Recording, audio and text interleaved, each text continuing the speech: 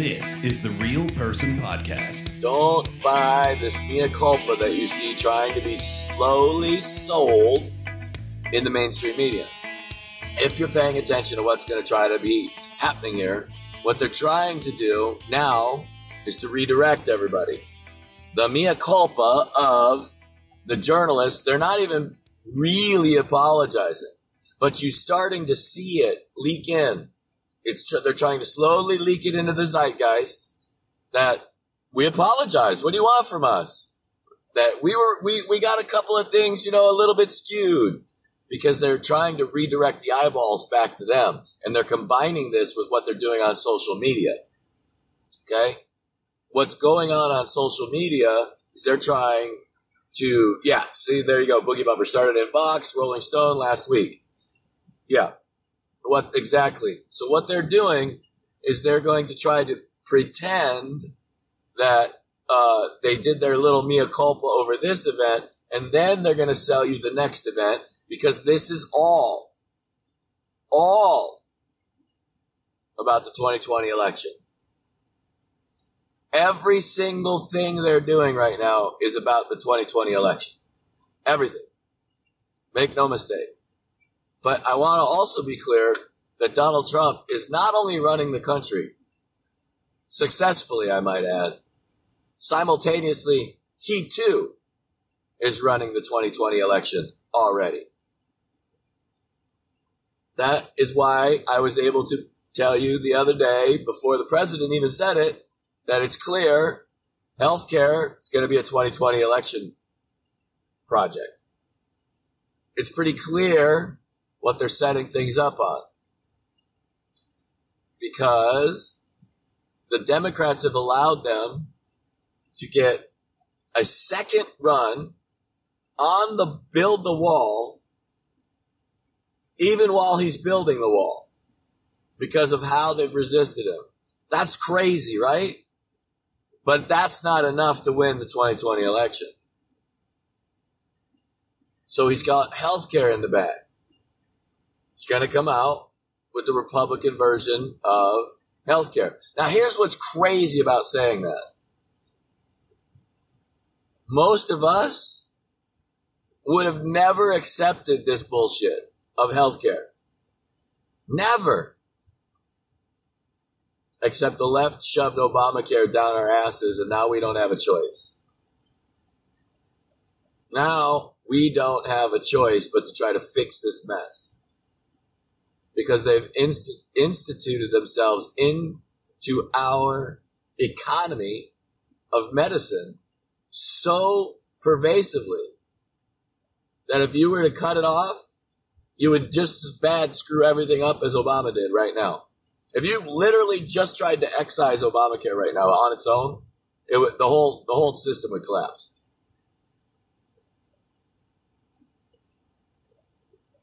That's a sad state of affairs that we're left with. That's why he has 3 different conservative think tanks working on this problem.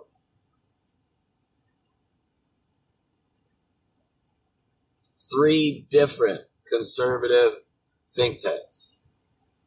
That tells you that he's not one of those people that goes out there and just buys some narrative from the lobbyists. Notice how every time the Democrats put forward a plan, right, it's coming out of one group, one focus. Donald Trump's taking the businessman's approach. The businessman's approach is you get 3 estimates on everything. You need new tires for your car? Get me 3 estimates. You need something painted? Get me 3 estimates. Most of us don't have the time in our lives to run around and get 3 estimates on everything. Donald Trump's making sure that they're doing the best they can for the country. That's a pretty powerful statement. That's a pretty powerful statement right there in itself. That he's taking the time to get 3 estimates on healthcare for the whole country. So, don't buy the mea culpas. Most people are lying to you. because you would not ever have to issue a mea culpa. If you weren't already doing something you never should have done in the first place. There's a big difference between a mea culpa and an apology.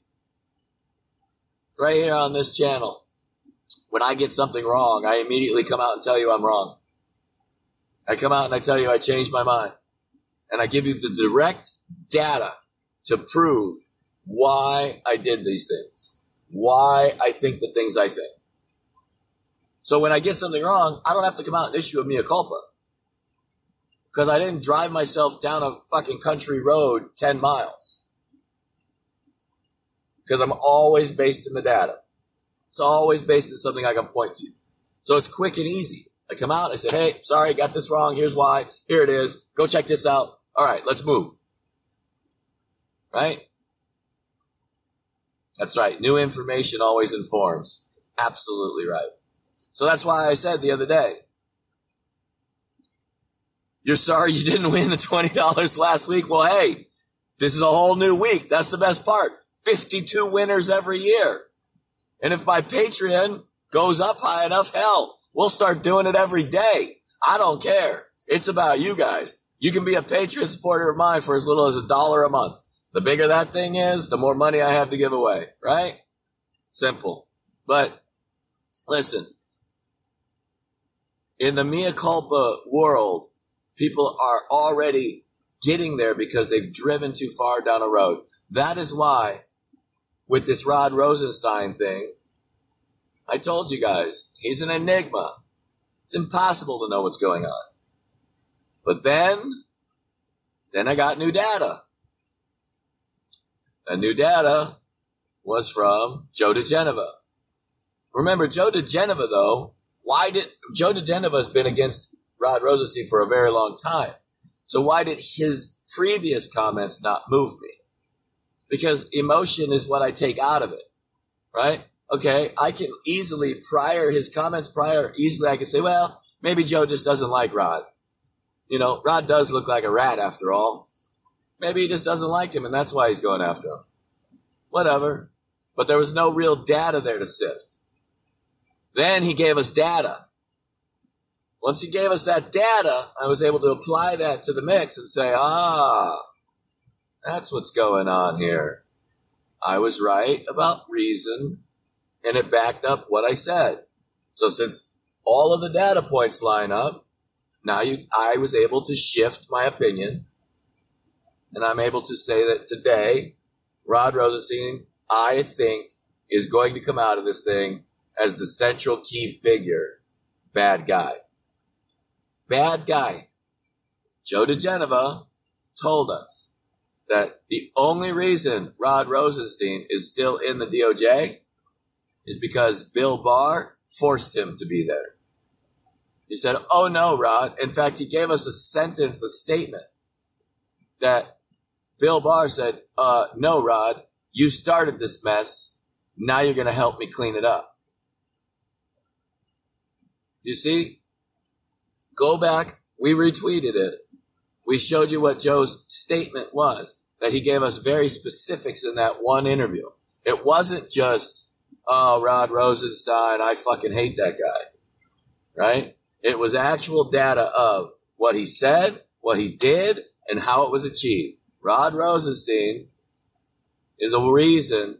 He actually even told us this, that Rod Rosenstein blindsided the president and Jeff Sessions. In fact, here's the story for you in case you missed it, because I see some people that might have missed this. Okay? Oh, I agree. I've already said, Piper, that the president himself wants Rod Rosenstein there. That's 100% fact. The president wants Rod Rosenstein right where he's at. That's why I said he was an enigma before. Now we got new data on why they wanted him there. Why they want his ass around. So this is a direct story right now that Rod Rosenstein wrote the memo. I don't give a shit what anyone else says. I'm telling you the facts right here. Rod Rosenstein wrote the memo to the president to fire James Comey. The president fired James Comey. Rod Rosenstein then blindsided the president while Jeff Sessions was in the Oval Office. He hired a special counsel without anyone else's knowledge. No one else knew about it to this degree. Jeff Sessions immediately offered his resignation to the President of the United States because he didn't know what the fuck Rod Rosenstein was doing. This is a story that actually happened. That story, that data that Joe DeGeneva gave us is why all of the data pieces line up. That you go, oh shit. And now,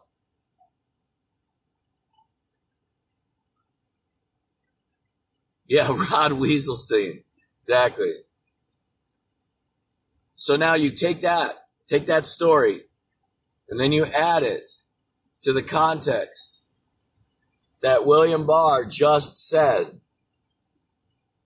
You add that to this new piece of data that William Barr just said, no, Rod, you're not going anywhere if you ever want to work in this town again. If you ever, right? This is the threat, right? It's a double-edged sword. Rod Rosenstein's done. Okay, I'm just telling you that now. Rod Rosenstein is done. I would be so shocked if he comes out of this clean. That would have to be some serious maneuvering. So, listen to what we just heard. That's the new piece of data that gets added to the mix. He'll write a book and retire. You might be right, Piper. Everybody seems to be writing a book. And a lot of people are going, what? Yeah, those are my FBI observers. I make it easy for them. I drive right in front of the FBI surveillance vans. That way we can look right at each other and say, hi. Listen, we're going to win here. And we're going to win big because the president's not going to pull punches. He is not. He put a note on the van. The president's going after these people for what they've done. Remember, the president has patience, and revenge is an entire chapter in his books. Entire chapters dedicated to vengeance, to making sure that when you get punched, you punch back. To making sure that when people take advantage of you, you don't let anyone else become their victims. He loves getting even, and maybe a little bit better than even. That's right. It's going to hit them twice as hard. How to win, influence, and punch friends.